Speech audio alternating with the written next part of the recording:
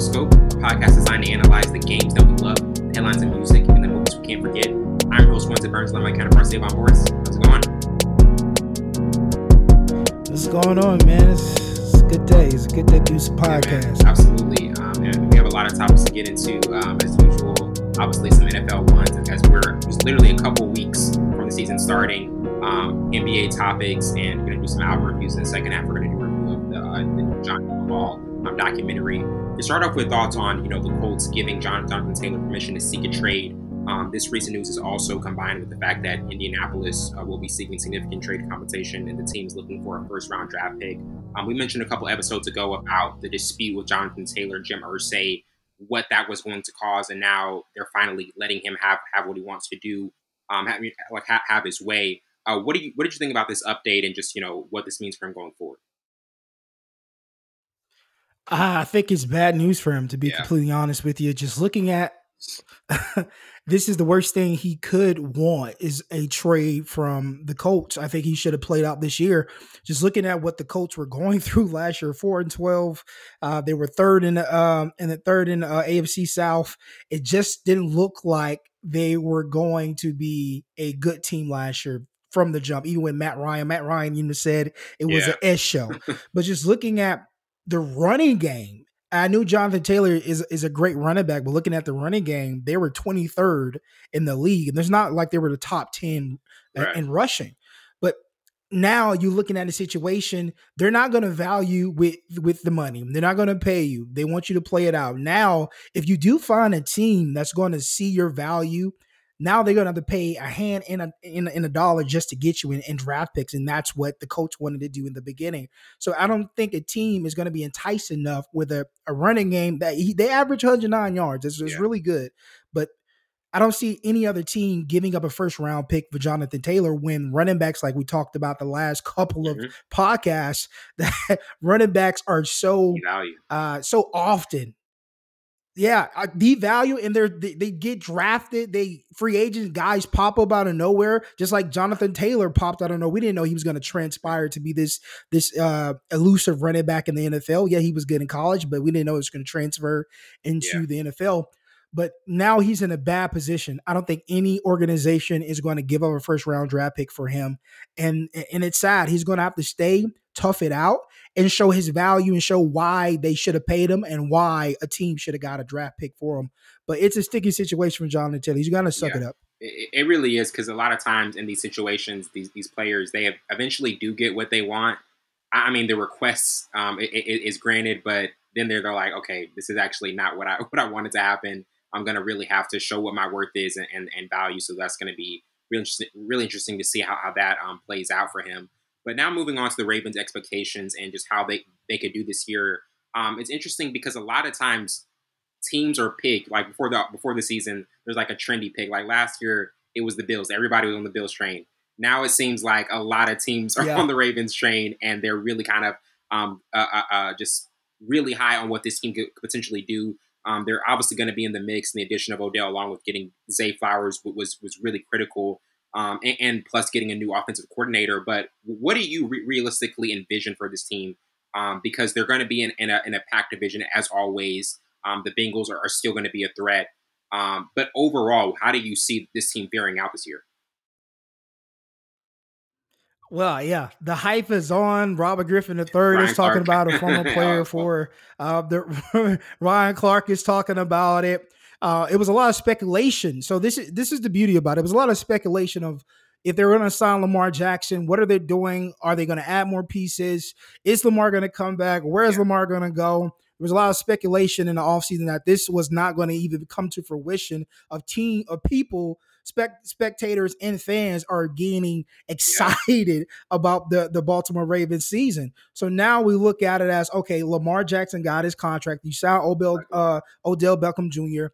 You get some difference of pieces. You just signed Jadeveon Clowney to the defense. So it's looking good for them. They I think on paper they look good. And I think this year I'm looking for what Lamar Jackson can do more. I want him to see him to be a better pocket passer. There's a lot of hoorah. Obviously, this team is going to be exciting. They're gonna run a lot. They're gonna obviously get that one-on-one on the outside with OBJ because they run a lot and tight end dumps, a lot of that. So they're going to spring it around a little bit. They have a spread offense now. They have a new offensive coordinator.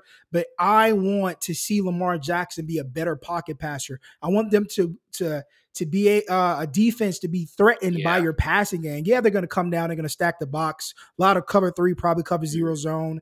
And force you to throw the ball. I want him to take that out the window. I want him to be afraid of his fear him of his passing game. But I'm on the bandwagon too. Just looking at what they have done. They had a deep ball threat.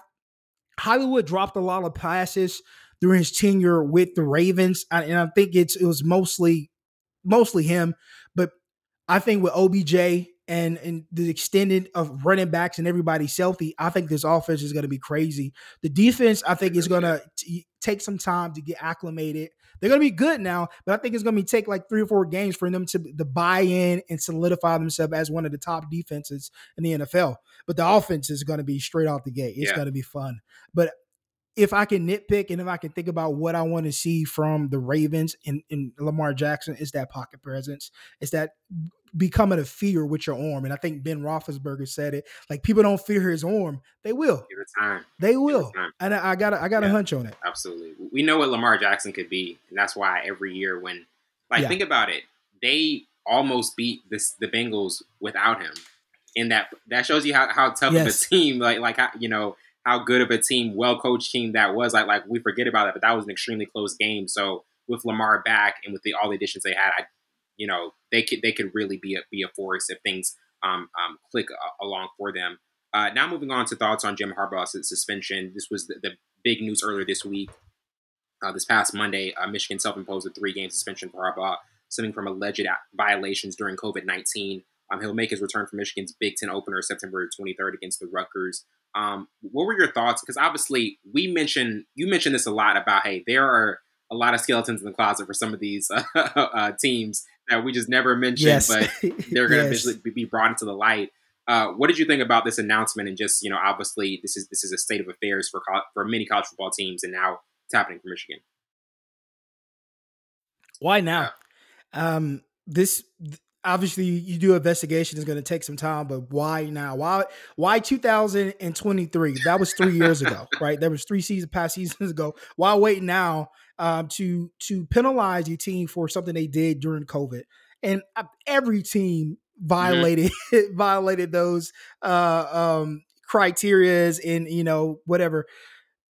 So I just didn't understand why they do it to Harbaugh now. But I love him. I love him as a coach so much. He already has a game plan. He said everybody's going to be the head coach, not just one coach. The special teams coach is going to get it for the first week. I think the defensive coordinator is going to be the head coach the second. So he has a plan of who's going. He was like, everybody's going to be the coach. There's not going to be interim. Everybody's going to get a chance. And I love that because now that's a dream of any coach on any level, is to be a head coach, right? So now they get the opportunity to do it, and he's giving them the opportunity to do it and get that experience, even if it's for like a week or a short period of time. But I asked NCAA, why now? What was the delay? Why not last year? They never make any sense. Like, why are you a 3-year delay? Come on. Like, what is that really going to do? That's insane. Players have graduated. The players you probably they got graduated. Update already. Like what? So why now? What? Hold up. Y'all penalized me for 3 years ago? I don't know. I don't even know those kids anymore. Right. And now I'm moving on to our next topic. This has obviously been a major discussion this week. Steph Curry, greatest point guard ever discussion. He was asked this on Gilbert Arenas' podcast, and confidently said that he deserved that top spot. And I don't want anybody to say that they're not. Like, when they're as good as Steph, I want you to say like, yes, I am. And then the news of Michael Jordan texting Stephen A. 5 for him, which also, did that really happen? Because weird. That's so weird, bro. That is so Savon, weird. He said the exact time, 5:54 in the morning. I'm not going to tell somebody, hey, yo. He was excited. He texted me at 5. Hey, 5 in the morning, said, Come on. Man, come on. All right. You excited Michael You're Jordan geeked text out. you. You're I geeked out understand. You on have him in your bombs. contacts. Whoop-de-doo. But Right. it's Doesn't mean that's he's what I'm saying. right. And my point of this conversation is a lot of times I think the legacy and the past or something like Magic Johnson is without question top 5 greatest player ever. Yes. He came into a point when Yes. the league was really dying. Like David Stern, he needed somebody to take over and like bring life into the league. Like he was a star. Him and Bird, what they did, Yes. that is always going to be untouchable. But I think there's also a thing of not also respecting what's happening now. And Steph is rewriting what the league is looking Yes. like. He's created a different prototype. Everything that he's done, especially when you saw that 2022 season when he was able to win the finals against the Celtics, get his finals MVP, that showed you, hey, he just didn't need a KD or this and that. Steph can do it on his own. He's not just a guy who's dependent on somebody else. And I feel like that's why I would put him at that greatest point guard ever, because Steph has transcended the game and he's made other players want to play like him. Even bigs want to pull up from three like Steph. But to you, what do you think about this conversation, this debate about is Steph or Magic the greatest point guard? I thought about it for a while, and I see you post about it, and we Oh yeah, that's talked right. Yeah, about we it did. briefly on one of our shows. I think Steph Curry is the best point guard that ever played, and for multiple reasons. And before I get to those reasons, Magic Johnson transcended, like you said, the evolution of the point guard, because he's a big guy. I 6'9", think yeah. 6'9", 6'10", Never playing seen a him point before. guard, flashy. Yeah, big guy, never seen it before, flashy guy. Brung put life back into basketball. Also took it out for a little bit because of his situation, but that's neither here nor there. I'm not trying to bring that up for court. I'm just saying he brought life back for basketball. Steph Curry really changed the game, not just the position. He changed the game. Small Oh my ball goodness. is because of Yes, Steph Curry. completely. The evolution of the big is because of Steph Curry. The range is because of Steph Right. Curry. The penalties that they get on the Steph. 3-point line is because of Steph Curry and James Harden a little bit. So he's changed the game. We're talking about the evolution. Magic Johnson, yes, he revived the game That's of the key word. basketball. Michael Jordan then changed the game of basketball, right? Then LeBron James changed the game of basketball. And then Steph Curry changed the game of basketball. Larry Bird and Magic Johnson, they revived it. These guys changed it. Literally changed how you cover a guy. They're covering Steph at the at the, At the half half court, court they're line. like, get on him now. Get on him now. Get on them now. And then you look at the plays that are called to get these guys open. Started. And everybody say the triangle, all these plays, those were fine, but there's a lot of plays, a lot of moving screens, a lot of things that have been implemented for Steph, Clay, all these guys. But it started with Steph Curry. He's changed how people cover these guys. He's changed how to get open. Like, it's so many things, and he did it at a 6'2", 6'3" frame, skinny as crap. Had to work his way up. He didn't come in being just crazy. His brother went to a bigger school That's than he true. did. Yeah. So it's all the things he had to overcome. Duke? Yeah, he went to Davidson. Yeah. Brother went to Duke. Didn't know that for a while. Until I was like, oh, Seth went to Duke? He also went to Liberty for a little bit. But That's yeah, Tyler. He went to Liberty, and I think he was there at the same time. Tyler. he did. He did. That's real crazy. I wonder if Tyler went to any of the games. But yeah, man, Steph Curry is the greatest point guard that ever played. He has changed the game, small ball, the evolution of bigs. It's so many things that Steph Curry has done that you cannot just negate. Obviously, everybody's going to say Magic Johnson, Lake Show. He And the did all Lake the Show, I flash just want to say that this: revived the the game. Lake Show was unlike anything ever. I'm never. I'm not It going to wasn't. ever. When I'm saying this, it's going to sound like, oh, you're putting down Magic in the show. No, I'm not. I'm saying what the Showtime Lakers was box office. That was like, we'll never get that again. I'm just saying, when we're talking about basketball, just basketball one-on-one in terms of what I'm seeing. Yeah, individual play. That's why I would give the edge to Steph. Yes. And I mean, I've seen him real time also. Yes, for sure. The Lake Show revived the Yeah, game. exactly. Yeah, yeah, real time. Lake Show revived the game. Steph Curry changed the game. It's simple as that. As simple as that. Basketball is where it is right now because of Steph Definitely. Curry. Absolutely. And now getting on to our next topic with Sha Carri Richardson winning the world championship 100-meter title. In her debut at Track and Field's World Athletic Championships in Budapest, Hungary on Monday, she took home the 100-meter gold. This was also a personal best time for her and championship record at 10.65 second run. This is obviously the last time we saw her. She had the loss, and a lot of the Jamaican runners. There was they kind of really relish that win for themselves, and now she's able to come back and have a really strong statement. What did you think about this for her, and also just what it means for her going forward? Kind of having that confidence boosted again.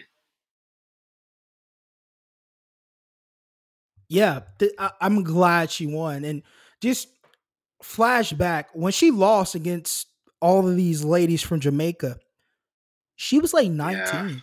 that's crazy. She was a freshman in Wow, college. People were tearing her down, killing her. She was a 19-year-old girl, freshman year of college. Hasn't even reached her peak yet.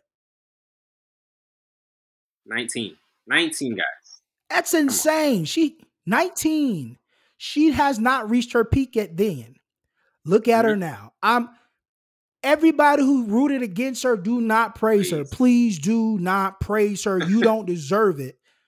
And she doesn't want it. let's go, Sha Carri. Let's Because y'all go. brung down a I'm like, 19 year nah, old. we saw what you were saying Yes, last year. yeah, oh, she would. Yeah. No. No. Y'all didn't like what she was. She was a young girl, freshman year of college, going against Yeah, grown women who've been in it for years, who has the experience. This is her first time running in this big time. And look at her now. I hope she doesn't the lose for the world rest knows. until she's like 30. Almost beat, almost beat one of the greatest women runners of all time. No one else have gotten close to that, but she did. Put some Give her respect on some her name. respect. Let's Give her some go, bro. respect. Like, yeah, bro. I was Yeah. so excited. I was so excited for her because I was rooting for her from day one. And that's a very interesting thing. Like the ebbs and flows of a young athlete, and especially her in the track arena, it's so crazy. Like, what do you think that does to a mentality of a of a young person when they're that young, they're getting criticism, and they're like, "How do I bounce back? How do I get to that?" Like, what do you think about just the mentality that of the that type of person has to have to really kind of get back to this stage and show everybody again, "Hey, I'm going to be around for a long time," and that was just a blimp on my radar. You just look at where she's from, man. You look at the background she comes from. You gotta look at adversity in its face. You gotta eat adversity like it's flavor. Yeah, Like there's so many things you have to overcome for a person like her. And she's got this colorful hair, braids, long nails, and somebody did it before her. exactly. She's not the And only one. you she's yeah, exactly. Exactly. She's looked at as like she's an outcast, like she Right. doesn't belong. And I'm pretty sure she's felt this all her life. So to be able to work this hard, not kill the naysayers, because she's been grinding for the Mhm. past 2 years and everybody's been really quiet. She's been winning races back to back, 200 in the 100 meter, and now she wins the big time. Never, not everybody Hey, wants to praise her. what did Everybody was Drake say? quiet. They scream out my Yeah, failures and whisper my accomplishments. hey, you better understand. Drizzy Drake Yee. Drizzy. Yo, Keep like that's so preaching. fitting. That's the perfect quote for her. That's a Yeah, perfect quote for her, yeah. man. Man. So I mean, just her being able to overcome and face adversity and Mhm. not run from it and understand who she is. And she says that all the time. People like me, how I talk, like who I am, just remember Right. who I am, and I love that. I love that for her. I hope she keeps this up and that she's the person to be. I hope she turns into Go on a Usain roll. Bolt, that nobody could beat her. Go on a She, roll. yeah, go on a Yeah, roll, go absolutely. I crazy. want to. I definitely see her going a crazy run. And now transitioning to our album reviews, and our first one with Quavo's Rocket Power. In his new album, he reflects on the passing of Takeoff and where his career and life is headed. Most of the color and intrigue come from the production, and there's a couple, I think two or three songs with Takeoff actually on it. before his passing. And it's interesting because we reviewed the Infinity Links, the Quavo and Takeoff album from last year, kind of gave some thoughts on that, and also just also looking at the Migos after the breakup and seeing like which individual guy is really good and comfortable. Like to me, Offset is very comfortable being a solo artist. Takeoff had some moments. Yeah. Quavo to me is hit or miss. He has some moments, and then and that's what I feel from Yes. this project. There were hit or miss. Like some parts, yeah, it was high level production. Then other parts, I feel as though it just got repetitive and redundant, almost like what we said about the Gunna album, and why it just didn't connect for me. I Yes. thought there were a lot of redundant parts. Not saying that there weren't some high moments, because Quavo, with the production and the producer he works with, he's going to have high moments. But I think this was a hit or miss album. Yes. There were some highs, but there are also some extreme lows. To you, what were your initial thoughts on this project, and just how you overall felt about it? I couldn't have said it better myself. I think that's spot on, bro. It was Yeah, hit and miss. There was highs and lows. There were a couple of misses with the album songs. There were a couple of misses with the songs I thought that he could be single songs. But man, I just thinking about what you said about the Migos. I think Quavo yeah. was the face. Takeoff was the better rapper, and I think Offset is the better He's solo so artist, comfortable as a solo like you artist. just said. Yeah, and I think he fits better. I think he gets better features that fit his style as well. Like he can. I think Offset is one of the most versatile one. And then Takeoff was the better rapper. Quavo was the face. So now you're the face. You're a solo artist. You can't withstand because those guys helped you in so many ways. Because most of the times he didn't have the best Yeah, verses. It was either Takeoff yeah, or for sure. Offset.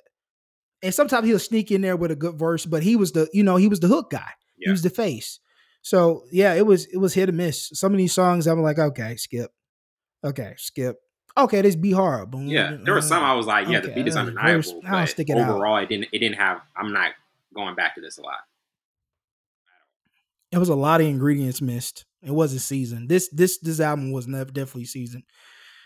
It was bland. It wasn't seasoned at all. I Couldn't eat it. couldn't, man. Uh, I was it was I had to earlier send it today, back. because I listened to the album once. And I was like, do I want to re-listen to this? I was like, I think I already, Yeah, after one I'm listen, I think okay. there are some albums where about before we're about to review it, I'm like, oh, I got to listen to this one again. This one was like, I'm good. Yeah, I'm okay. I got the message. And I listened to it because he had Yeah, takeoff on it. I listened to it Takeoff because was he so had special, takeoff man. on it, R.I.P. and So special. yeah, I enjoy Yes, takeoff's verses. Um, yeah, he that's made what I'm most of the saying. songs, and sometimes he was at the end. I never understood. It's like, why is takeoff at the end? Uh, This guy's actually like the best. he's the better rapper He's out of rapping all better of than them. all y'all. Yes, I guess say the best for the last, but I don't know. But yeah, this Nah. wasn't it. This definitely wasn't it. And now getting to our next album review with Reasons Porches. In his new project, it definitely captures his aspiration for greatness, and he really brings you into his world. Plus, just has an undeniable skill in articulating experiences that set him apart. I feel as though Reason came back with a project that was very introspective. It was a lot of honesty packed into it, and I don't know if I'm gonna Yeah, say like, because New Beginnings is still like just so good. It's hard to top that. I can't. we're Yeah, I on the can't same even. page. I can't say that. I can't go there. But I think for No, the it weight, you know, I think it was a good project. It was Reason. Like the lyricism, the flow, all of that is still really good. And there are some songs I felt, because this was a bit of a longer project for him. It was about like maybe 18 songs. yeah. So I was kind of surprised by that, hmm but overall, I did think this was a really good project. What did you think about this album overall, and some of the takeaways? Yeah. Oof.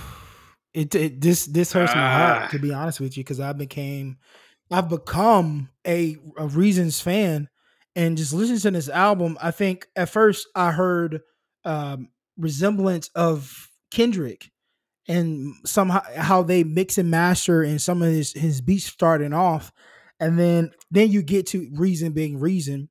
I think concept wise, I think he has to be better. I think it was a dope concept, but with the songs that you select and choose and you create has to be stronger. This was a dope concept. Don't get me wrong. Porches, what porches mean, it has a negative effect, but you twist it around to have a positive effect. I love that. But the songs didn't correlate to the concept. Some of the songs where I'm like, you could have That's left what I these was off. saying. There were And some. it There were could have, some. There were a lot of filler songs. yeah. I was surprised. There was a lot of like excess on this album. Yes. He should have trimmed the fat. I think he was overzealous because he's He been wanted to out. give fans everything. He hasn't dropped in a long time. Yeah. And I mean, it's not like he hasn't had a presence, him dropping singles, him doing freestyles, being present on Instagram. But I think he was overzealous. He could have trimmed the fat. Some of these songs didn't go. Some of the songs I thought he was too playful. Especially You Better.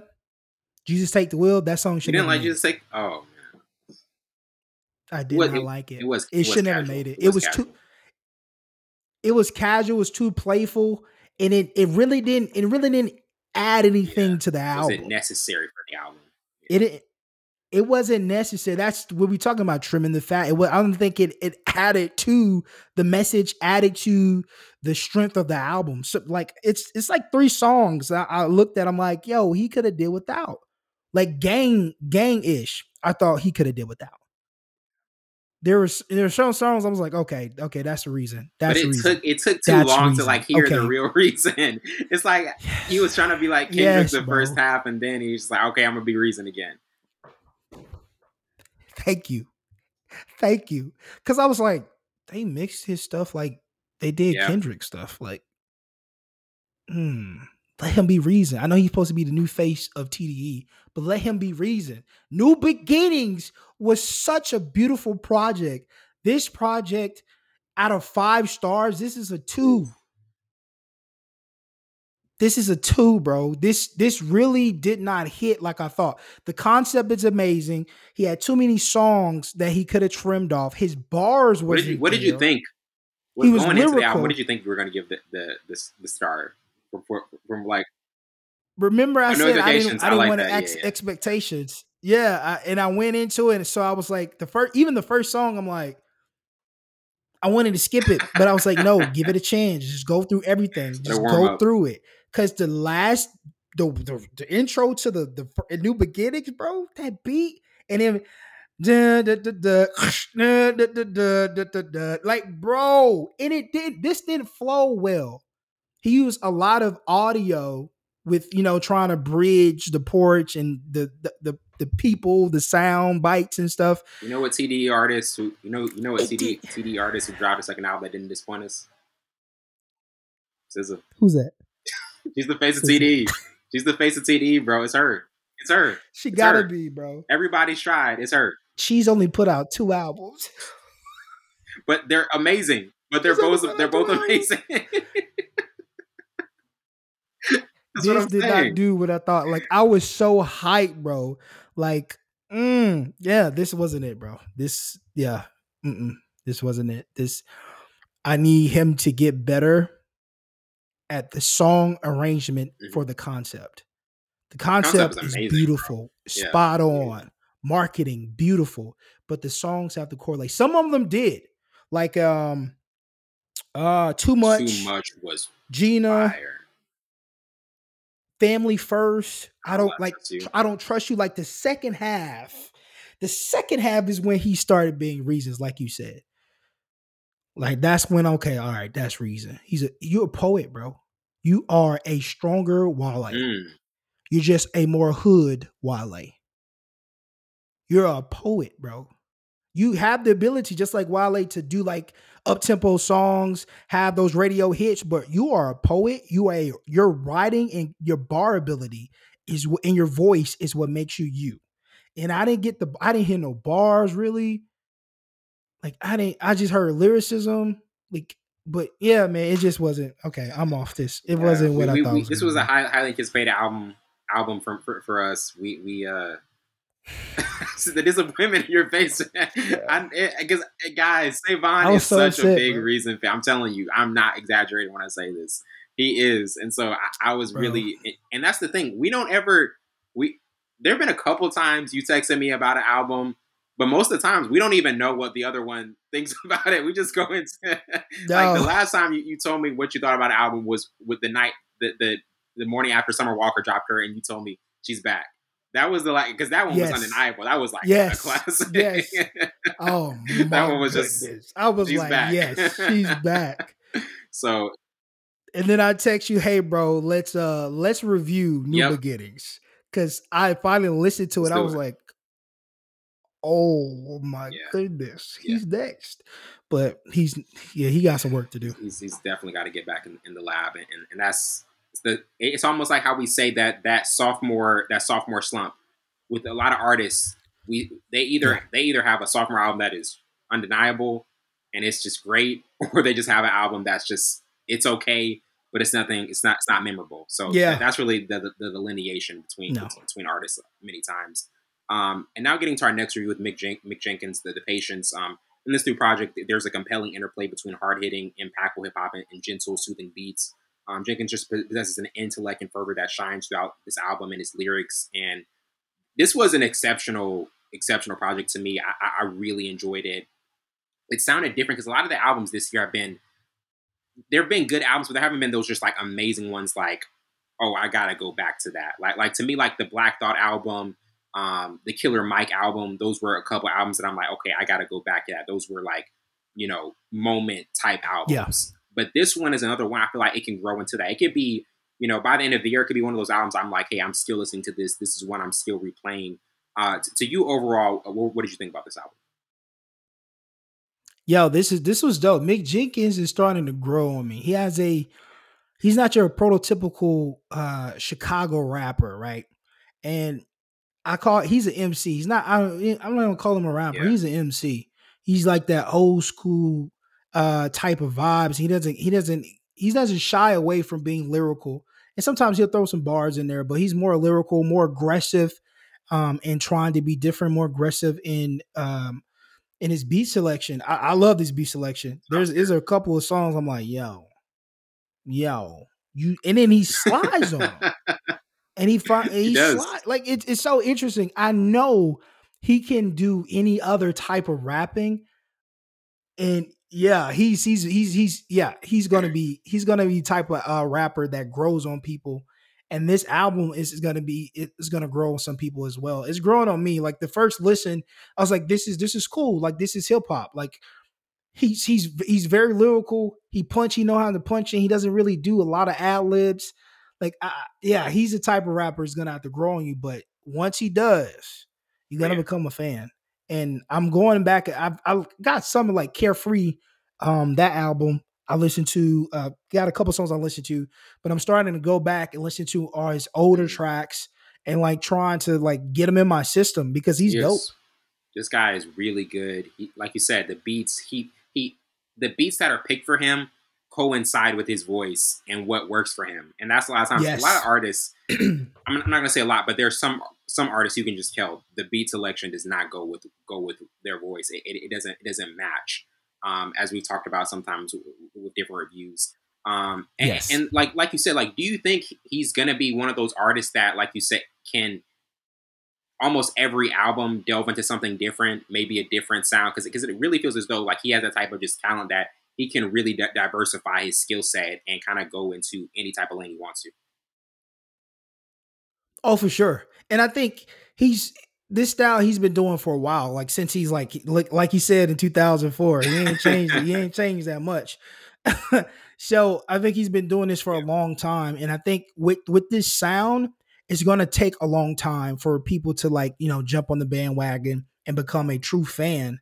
And I think he's so consistent. I think he's gonna be underrated for a while, because of Mhm. how he raps, his style of rap. He doesn't have any like radio Right. tracks. Yeah. It's Not more so commercial. straight hip hop. Him singing, yeah, not commercial. If he does sing, like it's more of like like them old, how old Yes. school dudes be singing on tracks or whatever. And that's Smoke Break Dance was fire. JID, man, his verse was nasty. His verse was really nasty. JID, his last the Another Forever Story. I still listen to it. I still listen to it. Yeah, that's fire. That one was definitely fire. That boy is just gifted. He can do any and everything on the track, and he finds different ways to just bring it out. I'm baffled Yeah, at times. Sometimes I'm thinking I'm gifted because I find certain ways, but this man has a bag that is rare to some people in the world. He has a bag of tricks. It does. I've never heard him on a track use the same type of cadence, same type of. It's always something different when he raps. It's not the same thing. Even in his long track, like his long albums, he always finds something different. Anywho, but yeah, this Mick Jenkins album was, I think it was yeah, solid, and I think I got to listen to it a couple more times to like get it into my definitely, man. system. An exceptional album. And now it's interesting to our next view with Maeta's When I Hear Your Name. In her latest project from back in June, featuring production from Pharrell and K Tronada, she takes us back to the bare bones of R&B in her sultry Love Drenched project. And you know, I think the last time we reviewed something from Maeta was her EP about from last year, and then with this album, man, like I've been looking for like some R&B albums to like really enjoy. This is one I'm going to like be playing a lot. I think Maeta is just Yes. she's a talent. She's an exceptional talent, bro, and I think every feature on here where she just alone as a forget the features, she alone as an artist is just so intriguing. She her voice, the tone of just the soundscape is always just so precise. Everything the production just always sounds precise with her EPs and her albums. It just everything Hmm. just sounds on point. To Yes. you overall, what did you think about this album and some of your main thoughts? You put me on her. That EP, that's my first time listening to it. I've been saving a bunch of her music. I think this album was very dope, bro. Especially that the one Free Nationals that she did live. I was like, oh, she can sing like that? She could break it down and sing like that? Wow. Yeah, she has range. She's versatile. Like even her up tempo songs are just crazy.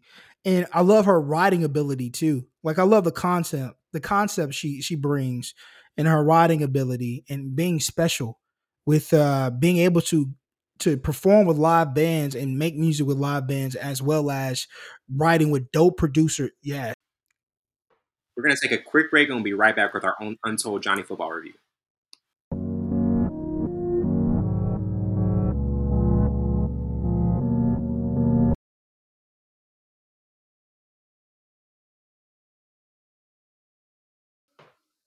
Welcome back to the show. And now we're getting into our Untold Johnny Football review, and we're joined by a special guest, Trenton Morales. He's been on for many past episodes. Thanks so much for being back on, man. What's going on, fellas? How y'all doing? Doing good, doing good. Not the red solo cup. Hey, I'm drinking that Red water, solo boy. cup. I'm drinking that water, The vibes of boy. this episode, you can already tell what they're. Sponsored by Red Solo. Yes, first sponsor. Sponsored by Johnny Football, baby. Let's go. Shout out to LSU going 2-0 against Johnny Football. But is to true. start the overview, this documentary traces the meteoric rise and precipitous fall of football star Johnny Manziel via interviews with friends, coaches, and Manziel himself. This was also directed by Ryan Duffy. And to start it off, I mean, this is such an interesting period because like when he even looking at Texas A&M going to the SEC, like that was such a huge change at that moment. Looking back at it, because we're used to seeing them in the SEC now, but looking back at just how big of a move that was crazy. And then what Johnny Manziel was able to do revenue wise for that team and just putting them on the map, that was an insane run. But your initial thoughts of this documentary, how it was put together, Trenton, what did you think about it, and just what stood out early on? Well, I mean, when I saw the announcement about it, I said, I'm watching this. There's no question about it. I knew I was going to watch it by myself. My wife, to this day, I mean, almost 14 years later, does not like Johnny Football. I mean, she loves football, but she does not like Johnny Manziel. And so I knew I was going to be watching this one on my own. But yeah, when I watched it, I mean, watched it, I was like, I thought it was put together really well. I almost wish they probably would have done like maybe like 45-minute episodes and kind I of wanted spent a little more parts. time Yeah, on I some wanted this to things. be I set mean, up. they really kind of like truncated a lot of stuff. And but you know what? But also looking back on it now that I think about it, it's like I don't know if I want to spend a whole episode on like Johnny Manziel's drug use or like Johnny Manziel, like, and kind of like his spiral that he went through after he left Texas A&M. But yeah, overall, I thought it was really well done. I mean, obviously, it became really nostalgic for me because Excuse me. I remember I was actually in.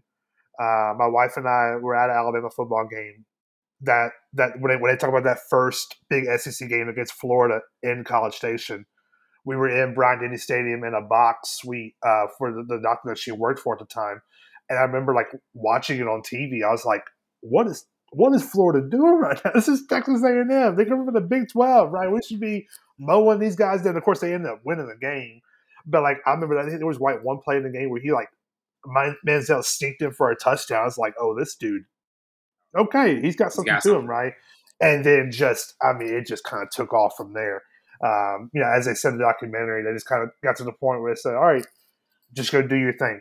And the rest, as they say, is history. So obviously, at that point in time, I was, in my early 20s. So it was a really impressionable time, early in marriage. We watch football every Saturday as a young couple. And it just caught us at the right time. So that will always be something that kind of like sticks in my mind of like watching Johnny football do what he did over the course of those 2 years. And those documentaries kind of like brought it back of like, oh man, like he actually did run through everybody on that season, and even to the point where Cliff Kingsbury said that a dude played a game hungover and like dropped 50 points on Mississippi State. I'm like, of course he did. Of course he did. I wouldn't expect anything less. I would say there was nothing in that surprised me. Like even when they revealed that, oh hey, we lied about the family money, I was like, oh, of course you lied about the family money. None of that surprised me at all. It was funny because me and Tyler we watched it, and he said when he was looking at that second season, he's like, you know what, you can actually say that second year Manziel was even better than his first year because he was even completely agree, electric, even more electric in some ways, just as a passer. Like the running, obviously you saw that more so in the first, but as a passer, he was even more seasoned and was just picking apart. Even though the team record wasn't as good, he was just picking apart defenses, with so much ease. But to you, Savon, what were your initial thoughts of this documentary and just the nostalgia factor of it as well? Because I think a lot of people had nostalgia looking back at this one. Yeah, this documentary, it was like I had mixed emotions about it. And I think this was a slap in the face of Reggie Bush. Just thinking about what he had to go through, and then now they're parading Johnny Manziel's career around like he didn't do some foul things and he didn't break so many rules that he still has his Heisman Trophy. Yeah. Now they're doing a documentary on it and just literally parading it around I didn't understand why they wanted this documentary out about Johnny Manziel. Like we haven't seen or heard him on a podcast doing interviews in the past 6-7 years about what he did at Texas A&M or what he did when he was in Miami signing all these autographs and getting money for it. Like I know all this stuff. We had somebody in Pensacola who played linebacker while he was there named Stephen Jenkins. He was number 45, then he went to number 8. He was there where Von Miller was there. So we heard stories about what Johnny Manziel was doing at Texas A&M when he was coming back home. So it's not nothing that I haven't heard of or known about since Johnny Manziel has been out of Texas A&M.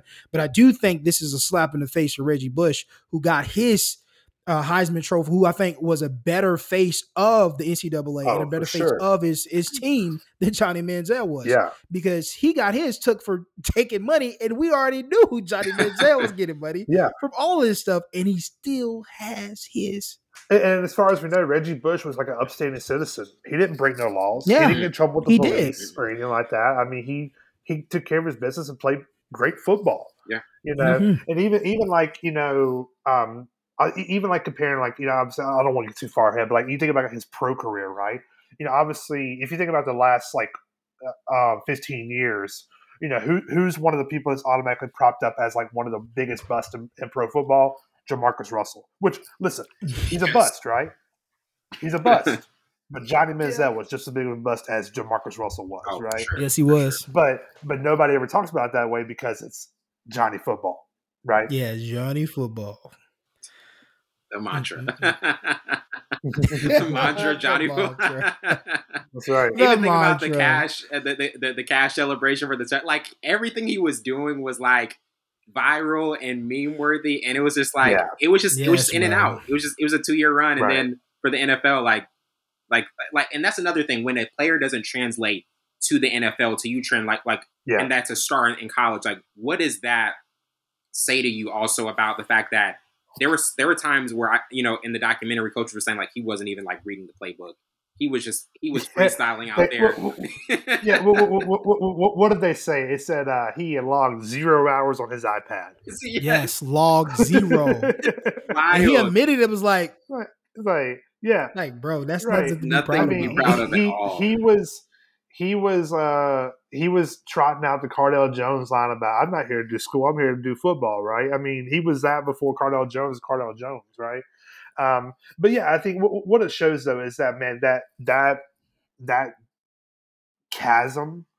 Okay, the chasm from high school to college is wide and vast, right? That chasm from college to NFL is even bigger. Like you have got to be a dude if you're going to play professional football, especially if you're going to be a quarterback, right?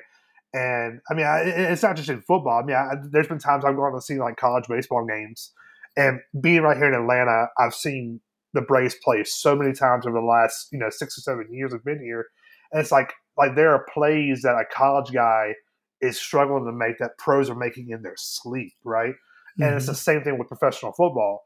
Like there's just guys who are going to make plays that you will never see on the college level because they just don't have that, right? Talking about Jamarcus Russell, phenomenal college quarterback, right? I mean, led LSU to many come from behind wins and was celebrated. But like, dude, like you can't just throw a ball so hard into a window because guess what? The safety is just as quick now. And so, and they know your tendencies, they know what you're going to do. And similar to what you're saying, Will, it's in like, you can freestyle all you want, but you can only freestyle for so long, right? Yeah. Eventually, you're going to get destroyed, and you got to be able to stand in it. And I think at the end of the day, man, that's on the Cleveland Browns for like thinking they can actually do that, right? That is all on them to be able to think that, we can take this guy who is, skirting by on, just making these crazy plays happen and think it's going to translate to the NFL. It just doesn't happen, the NFL is much slower to adapt things that you see on the lower levels, right? I mean, the NFL is just not getting to the point where it's starting to incorporate elements of the spread. But the spread's been in college for almost 20 years now. Yeah, it really is crazy. To you, Savon, what does that tell you? Obviously, Trenton he explained it perfectly, but what did that what also stood out to you about that? Just that inability to transition from college to NFL and it really not even pan out for him. Yeah, excuse me, to piggyback on what Trenton was saying, it takes more than talent to be an NFL star or just an NFL player. It takes being in the weight room. It takes looking at film over and over and knowing the cues, knowing what the defense is going to throw at you, knowing just having the knowledge of the game to slow the game down in your first and second year. And we've seen that the Browns have terrible history of picking quarterbacks with Brandon Weeden, Brady Quinn, Johnny Manziel. The list goes on. That they have terrible scouting, and I don't understand how they didn't scout to see or talk, because with scouting, when a guy is in college, they go above and beyond. They talk to the players, they talk to the students, they talk to the teachers, they talk to the coaches, they talk to the people around them. Is he in the weight room? Is he watching film? How much film does he watch? Like, what is his home life like? They ask a bunch of questions for scouts because So they're very detail oriented to make sure the player that they're going to draft. I think they got caught up in the hype again with this quarterback Johnny Manziel, who didn't show a strong arm to be in the NFL. Yeah. He was a short guy. He didn't have any pocket presence. He was loose. sometimes him creating, and extending a play was cool in college. I think Johnny Manziel was a prototypical college quarterback. Yeah. Just like, I hate to say it, Timmy T, prototypical college quarterback. Yeah. Did he have some success a little bit? Yes, but I think he was more so a better college quarterback than an NFL quarterback. That's why he switched positions at the tail end to go to tight end, just to see if he could play more. But I just think it takes more than to be have that raw talent to be a good player in the NFL, because everybody has that raw talent. Sure. Everybody. Yeah.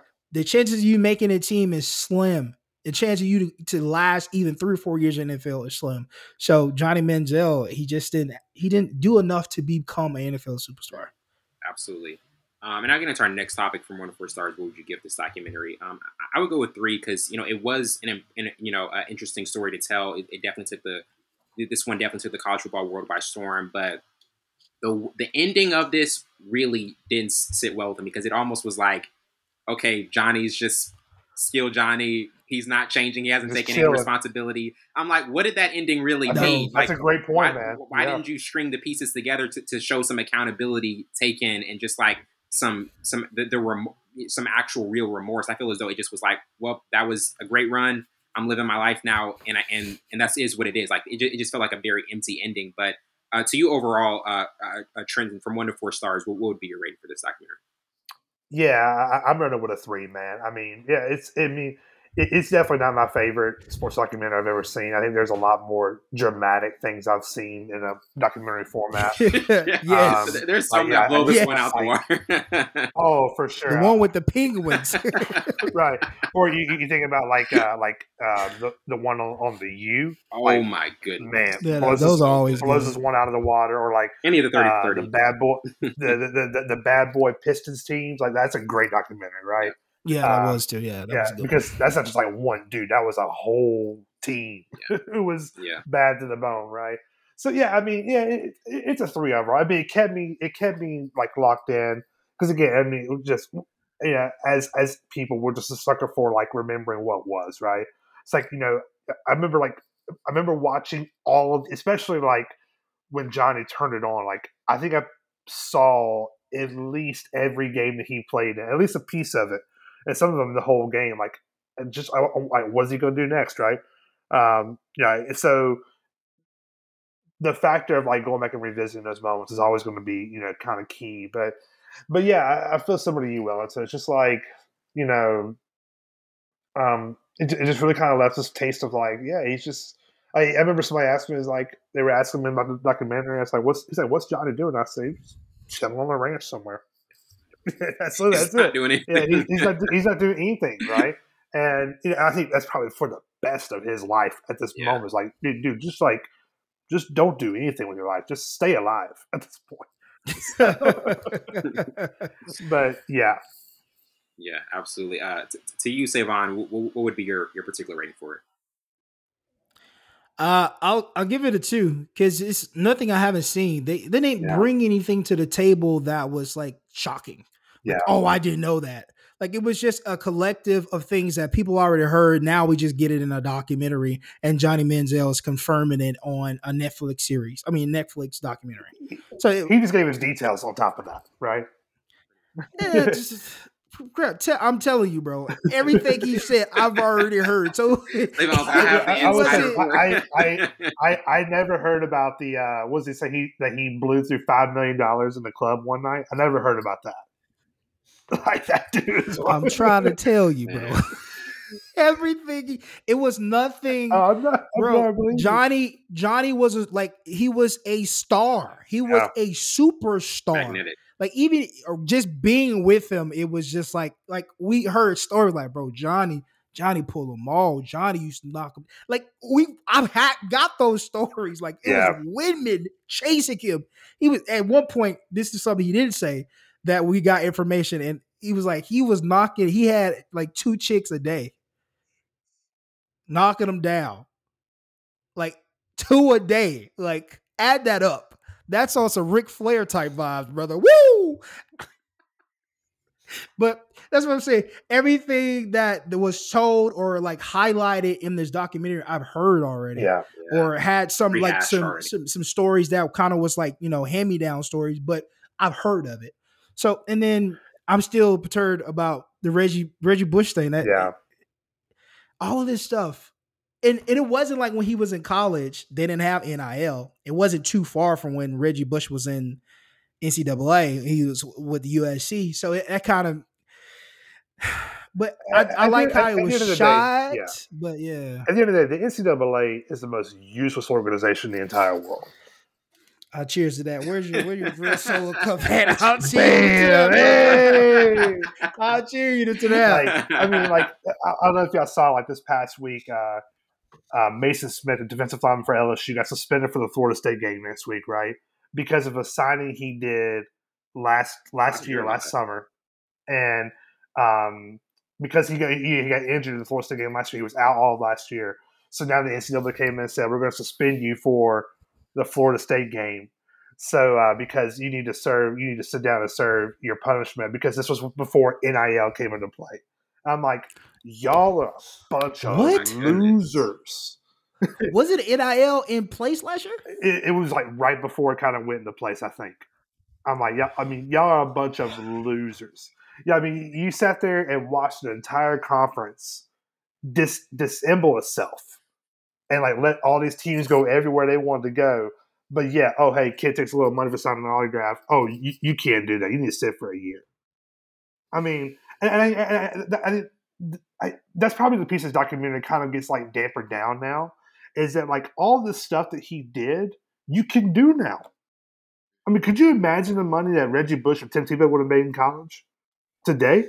What you say, brother? They would have made millions of dollars. Or even let's take it recently. Joe Burrow would have cashed in big time. Cash big time. Chase Jefferson. Yeah. NIL's been $10 million. That whole LSU team would have cashed in, man. Every last one of what's the running back's name? Number 22. Yeah, Clyde would have cashed in. He would have cashed in. Yeah, it would have been a frenzy, man. They better be glad they did it now. They would have been bankrupt trying to get these kids to do. That's right. That's right. And they start paying them in crawfish, not money. Hey man, I ain't got the money, but here's some seafood. Here you go. That was funny, Tim. That was a good one. And now get into our most memorable moments. I had autograph mania. Also, Johnny's agent attempting to fake a family emergency to get Johnny out of taking a drug test. Johnny's on Vegas vacation. Bro, that was so terrible, bro. Man. Johnny not being satisfied with everything he had gotten and feeling empty inside. This $37 million man, and then finally welcome to the SEC. To you, Trenton, were there any scenes in this or moments of this that kind of stood out to you the most? Man, the scene about him going home was, if there's anything about this that kind of it struck a chord, was when he's like, I have nowhere to go but go home. And just seeing his parents try to take him in, try to mend their relationship. It was a moment of just realization that, it's a tale as old as time, right? A person, receives all this fame, receives all this money, and they have no infrastructure within their own lives or discipline in their own life to know how to handle that and navigate it. They crash and burn, and in some cases they end up dead, which almost happened to Johnny, as we saw. But then also there's also moments where they find a way to go home. And it's for me, that's I hope on the other side of this, 10 years from now, that maybe he jumps on whatever he does, whatever Johnny does. I just hope he comes back and is I really messed my life up. And, I hope that he finds clarity and, whatever, it might be faith, something just to kind of ground him, right? But just that piece about going home really stood out to me, kind of his own kind of prodigal son moment, right? Where it's man, listen, I got people around my parents right now who are eating just fine, right? I'm out here trying to waste away with all this stuff. So for me, that just really stood out to me of just the ability that he was able to, the chance he had to go home and just hoping and praying that that's beautiful. Hoping and praying that he gets it right. I don't know. I can't speak to Johnny. I don't know what his I'm assuming his circle of friends is probably still the same. But just nothing's changed for that guy. But there is a piece of man, get a chance to go home. It's a great thing.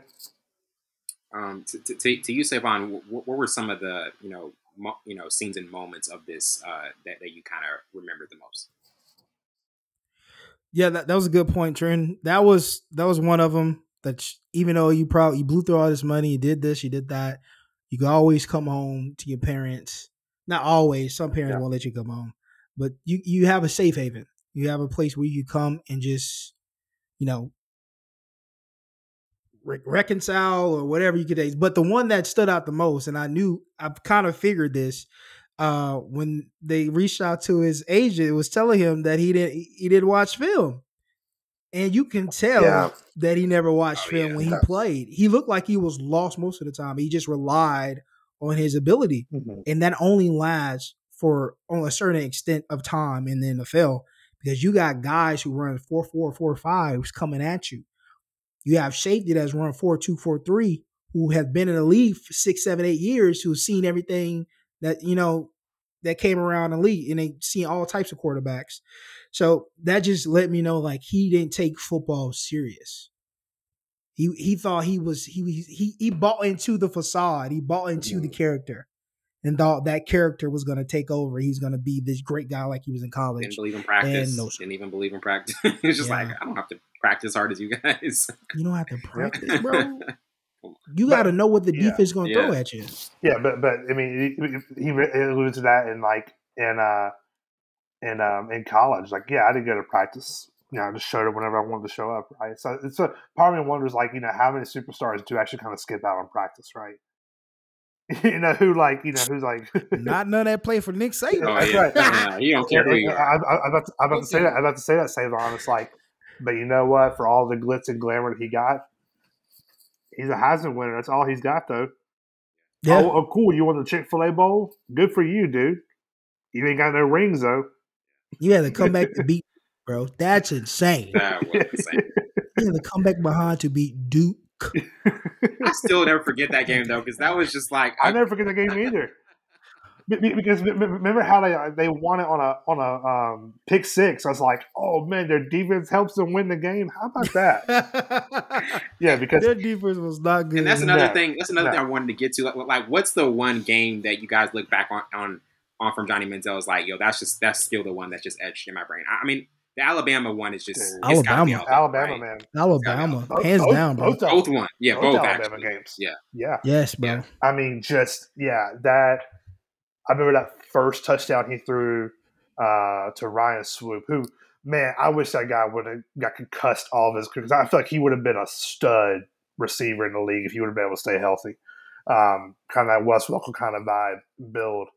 But no, he runs, fumbles the ball, catches it, and then throws it to the wide open. And I was like, oh, that's a cold play, bro. I mean, and obviously for me, again, I'm coming with all of my bias right here as an LSU fan. To see them just shut him down the way they did for 2 years in a row was oh yeah, he is human, right? And there was nothing extraordinary that they did. They just oh, you can't run this way. That's really all they did. And then they forced him to stay in the pocket and throw the football. And he couldn't do it, right?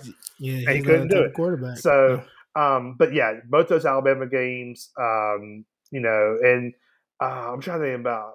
It was actually from that 2012 year. I think it was when they played Auburn, and of course, by this time Auburn had either already fired their coach or was going to fire Chiswick, and it was just. I remember Jordan Hare Stadium was bone skeleton empty. Yeah. And Johnny was just you know how you see the image of him hold him by the shirt, boom, boom, boom, just mercifully, with no mercy whatsoever, just beating down Auburn.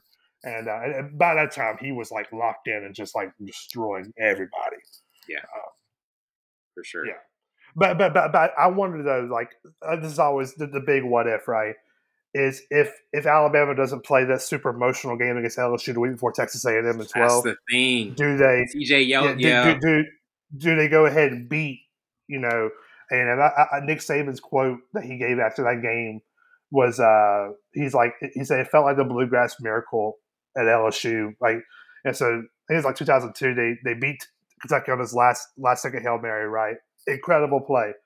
The next week they come play Alabama at home, and Alabama shuts them out 31-0. Because at the time the team didn't have the maturity to be able to reset and okay, we gotta put out a game this next week. We can't just live off of what happened, right? Yeah. In the same capacity, I think Bama just super emotional game with LSU the week before and just ran into a buzzsaw in Texas A&M because I mean, as you saw, I remember that game. Bama was close to coming back and winning that game. They were about to come back, and they lost it in the end, right? Yeah. So, but and of course, the next year, I think, as you saw, with Kevin Sumlin, who I think is a good football coach, but I don't know if he just doesn't have that extra gear, right, to be able to be totally successful to that next tier of football coach. The next year, the defense just got worse and worse and worse and worse, right? And you have great offenses, you can put up points, but you can't stop anybody. That's what happened that next year with Johnny Football in the 13. He had to score 50 points by himself just to win a football game. Yeah. Were there any other games, Savon, besides the Alabama one that you kind of remembered, or was that kind of the main one? No, that was the most profound one for him because most of those touchdowns was in the pocket presence. He showed that he could do it. He had some type of ability, but that wasn't his game. That's not where his strength lies. Mm-hmm. But that's what I was looking for at the most. Can he be a pocket passer? Because the LSU game did show me that you can game plan against him and it can work. Then Alabama tried to do that several times. Mm-hmm. But that game he was just on. Maybe he watched film that week. The one week he actually watched film was against Alabama. I gotta come to practice. Yeah. And now getting into what about you, man? Was there any games outside of that one that stood out to you? The Auburn one, as you mentioned, that was mm-hmm. a moment. that was a moment type of game because he was so locked in because there are some games where he was fully locked in, fully poised. Yeah. That was one of them. And like you said, that when you can deafen a crowd mm-hmm. That big and just it's you can almost hear a pin drop. That's just special. That was a top tier moment for him. Do you remember the first time when he did? Oh, the cash. I'm sorry. Real quick. Nah, do you remember the first time you saw him do this? And I was like, oh, I hate this guy now. He ripped it off. He ripped it off. And then Kevin, someone suspended him for a quarter against Rice. I was like, bro, you're so weak, man. You wouldn't go do nothing to stop this guy from playing football. Mm-hmm. Anyway, I'm sorry, I could rant about this. Quarter. Continue on, Wellington. And if I remember quotes I had, there's who you are as a football player, and there's who you are as a human being. Also, I almost felt like I had an alter ego. I wanted to be Johnny Football. Johnny Football never had a bad time. Also, I'm finding things that truly do make me happy without having to be in a spotlight every day. And then finally, I want to be able to put this story out there and just let it be what it is. That quote, when he said, I just wanted to let it be what it is, that said a lot to me because that's almost like this with the entire field, this documentary just was hey, this is what it is. I'm going to leave it out there and keep it moving. To you, were there any memorable quotes? Again, what was the purpose of this? But go ahead, Trent. I think, kind of three kind of stick out to my mind. I don't have them word for word, but number one, hey, Agent So-and-so, can you talk to Johnny about watching his playbook? Because he has logged 0 hours on the iPad. Bro. The second one, when they were talking through how they were having him drink water and Pedialyte to kind of basically flush the hungover nature out of his system so he could pass a piss test. And then when Cliff Kingsbury talked about him basically rolling out of bed drunk to kill Mississippi State on the road. Yeah, I mean, just what a guy. What a college quarterback! What a college quarterback! Wow. Johnny Football. Johnny Football, man. Were there any quotes that stood out to you in this one, Savon? Nope. As I was saying, I was be like, "I'm Johnny Football." Nope. None of these stood out. We can move on. None of these stood out to me. Boo. You will know, Trenton. You will know when Savon is out on something, and Savon is fully out on this. He is like, no. Oh yeah, bro. It's a slap in the face, bro. It's parade. There's no purpose of this documentary because he has not changed. Yeah. Anywho, because we're about to go. What's the element of this documentary did you like the most? I already know what you gonna say. Well, I'll read it in the future. I can read it in the future. Go ahead. But to you, Trent, was there a particular element of this? Because I do feel as though showing specific details of like the behind the scenes of what he wasn't doing, and we knew obviously the public knew certain parts of it, but not as detailed as this. I thought like bringing that to the forefront was interesting. But what particular element of this documentary did you like? Yeah, just tell the truth, man. Like if you stand behind what you did, why hide it? Just tell the truth. And I think that was probably the most refreshing thing. Is like, even though like disclaimer, we'll roll the disclaimer at the bottom of the screen right here. The views expressed in this documentary do not represent the representatives of this podcast right now, right? But like, yeah, I mean, yeah, there's something refreshing about him just being like, yeah, that's what I did. Yeah, I blew $5 million in the club. Yeah, I hung out with Drake. Yeah, I did this. I did that. It's like, cool, man. Good for you. Good for you that you actually can be very honest about what you did. Not trying to like, well, man, just listen, the pressures of college football, the pressures of being an NFL quarterback is kind of really heavy. No, that's what you wanted to do, man. You just wanted to party and use football to get you the means to be able to party with whoever you want to party with. Good for you, Johnny. You were honest about that. Hey, go to rehab and get some help. I'll never forget when he was on First Take the summer after like his first season. It was like when Miami was playing San Antonio and he visited there and he was given this, just this well manicured speech about what he was going to do better and how he learned. And I was like, he is not going to do any of that. And you guys are buying it. Like, it's just like the media, everything he said, every like built up speech that he was, coached on and prepped on, it never came to fruition. Yeah. They got a good PR team, bro. Yep. That's all PR. That's all PR. Bro. Very coached. That's all PR. Very coached to PR, yeah. Absolutely. And getting to our last topic, how will this documentary age going forward? Savon, you talked about how there have been issues, like you didn't find the purpose of this. There have been better documentaries. Like, what do you think? Can this possibly, can there be what other documentaries similar to this can do better at actually, telling the whole story and what can be, a cautionary tale for other athletes in this position?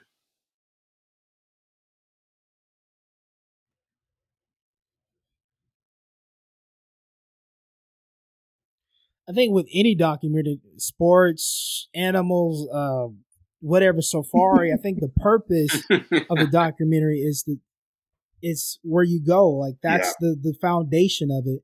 And just thinking of a documentary, it takes a lot for you to rewatch a documentary. Yeah. Because they're so long. You have to. Where did Wellington go? I'll keep it going. I don't know where he went. I don't know where his video go. But he's offline. Oh, his internet probably. I'll keep going though. But with the documentary, it takes a lot for you to rewatch it. And if you go into a documentary not feeling the purpose of it, just like a glorified party boy. It's like he's Van Wilder. I don't know if you guys watched that film, and it's based on a true story. He's an actual comedian. I forgot his name. White guy, scruffy beard, always takes his shirt off. He's with he does the Bear podcast. That movie is about him. Oh yeah. Mm-hmm. Went to school for 7 years. That's basically that movie is about him. Yeah. So that's what it felt like. It felt like the next thing I'm gonna do is do a movie on him to glorify what he did. It's cool. You're in college. You're enjoying yourself, but you're a student athlete first. Yeah. You're a face of Texas A&M, and so doing this, looking at this documentary, I don't think it has a purpose. I just think it was just like y'all didn't know this. He's going to tell you everything y'all didn't know. So it doesn't have a purpose. I don't think this is going to be rewatchable, even if it's Johnny Football, because a documentary takes a lot for you to rewatch in itself. Well, I mean, listen, man, we live in a day and age where like good football players are always going to be there. But there's always going to be somebody who surpasses what somebody else, right? And I think, obviously, like if we look at like our grandparents and our parents, right? I mean, they had like a dude maybe every 10 years, 15 years, I'd be like, oh man, that was a guy, right? He was amazing. Yes. And today we could surpass somebody. I mean, you think about that. I think it was the kid who was it 2021? I think like he broke one of Joe Burrow's records from 19. I'm like, what? Somebody already broke Burrow's record on something? Like how in the world does that happen, right? But it's because of the day and age we live in. Because listen, everybody is expanding, everybody is growing, everybody is like the latest little thing that somebody else has got. I'm pretty sure the school down the road has as well too, right? Now, obviously, what's going to be the biggest impact is like how the portal continues to affect how these teams look, right? Because I think the smaller schools are going to be wrecked by this year after year. Especially you think about your South Alabamas, the UABs, all that kind of stuff, right? Like they're going to be rated every year by these bigger schools because listen, it's just the nature of the business, right? But to wrap up the documentary review, Trent, like what were your, how do you think this documentary will age going forward, and just kind of like, we've had so many sports documentaries in the past. How do you think this one will look compared to other ones? Because like we said, it did feel incomplete, but it is a story that, unfortunately, we do see a lot of times with star athletes before they try to go to the pros. Yeah, I think this will definitely fall into like kind of the vast ocean of documentaries that we find ourselves in today, right? I mean, there's nothing that makes me want to go back and revisit it, right? Like, I mentioned, that, like the Bad Boy, like Piston documentary, like that makes me want to go back and rewatch that because like those dudes are just like crazy, right? I mean, even like the Last Dance, like I mean, it's a great one. I really enjoyed it, but maybe it's just something about documentaries. Like, I don't feel like I need to rewatch a documentary. I could just like go look up the facts myself, right? And plus, too, Savon has alluded to this like all throughout this podcast. Like, we lived it. Like, we don't have to like be retold it. Now, maybe my son, when he gets older, will watch it or whatever. But like, no, he won't. Your wife ain't gonna let that happen. Dad, talk about Johnny Manziel. Listen, all you gotta know is he was a loser. Keep it moving. But like, no, yeah, I think when it comes to documentaries, because like it's such a niche thing, like there's going to be one of those like things like, hey, you just like there'll be some that you may like recommend, but you don't really revisit a documentary unless you just really, really, really love it. Really enjoyed it, yeah. Like the Lakers Celtics one, I'll revisit the best, right? The best of it. Or like the one on the U, like that's a great one to revisit. Because I mean, this is just an era of time. But who knows? Maybe the generation coming behind us will view it differently and be like, "Oh man, that dude was crazy, man. Let me tell you about that guy." Right? Exactly. They might really grapple onto it, or they won't never find out about him. They'll never find out about him. Yeah, because he probably never mind. Savon, why are you? Get out of there. Don't do that, Savon. Don't. Get out of here. Let me turn my camera off. Let me come back. Step back from the ledge. I love the fact that Savon was just like, Savon, why would you do that? Hey, get out of there. Well, Trent, it's been an absolute pleasure having you on for this review, man. It's great as always. Appreciate it. Oh, yeah, absolutely. Absolutely. Anytime I get to hang with you guys and talk movies and sports, it's always a good time. Definitely. That wraps it up for tonight. I'm your host, Wellington and Savon. I'm my counterpart, Savon Morris. This has been Full Scope. See you later.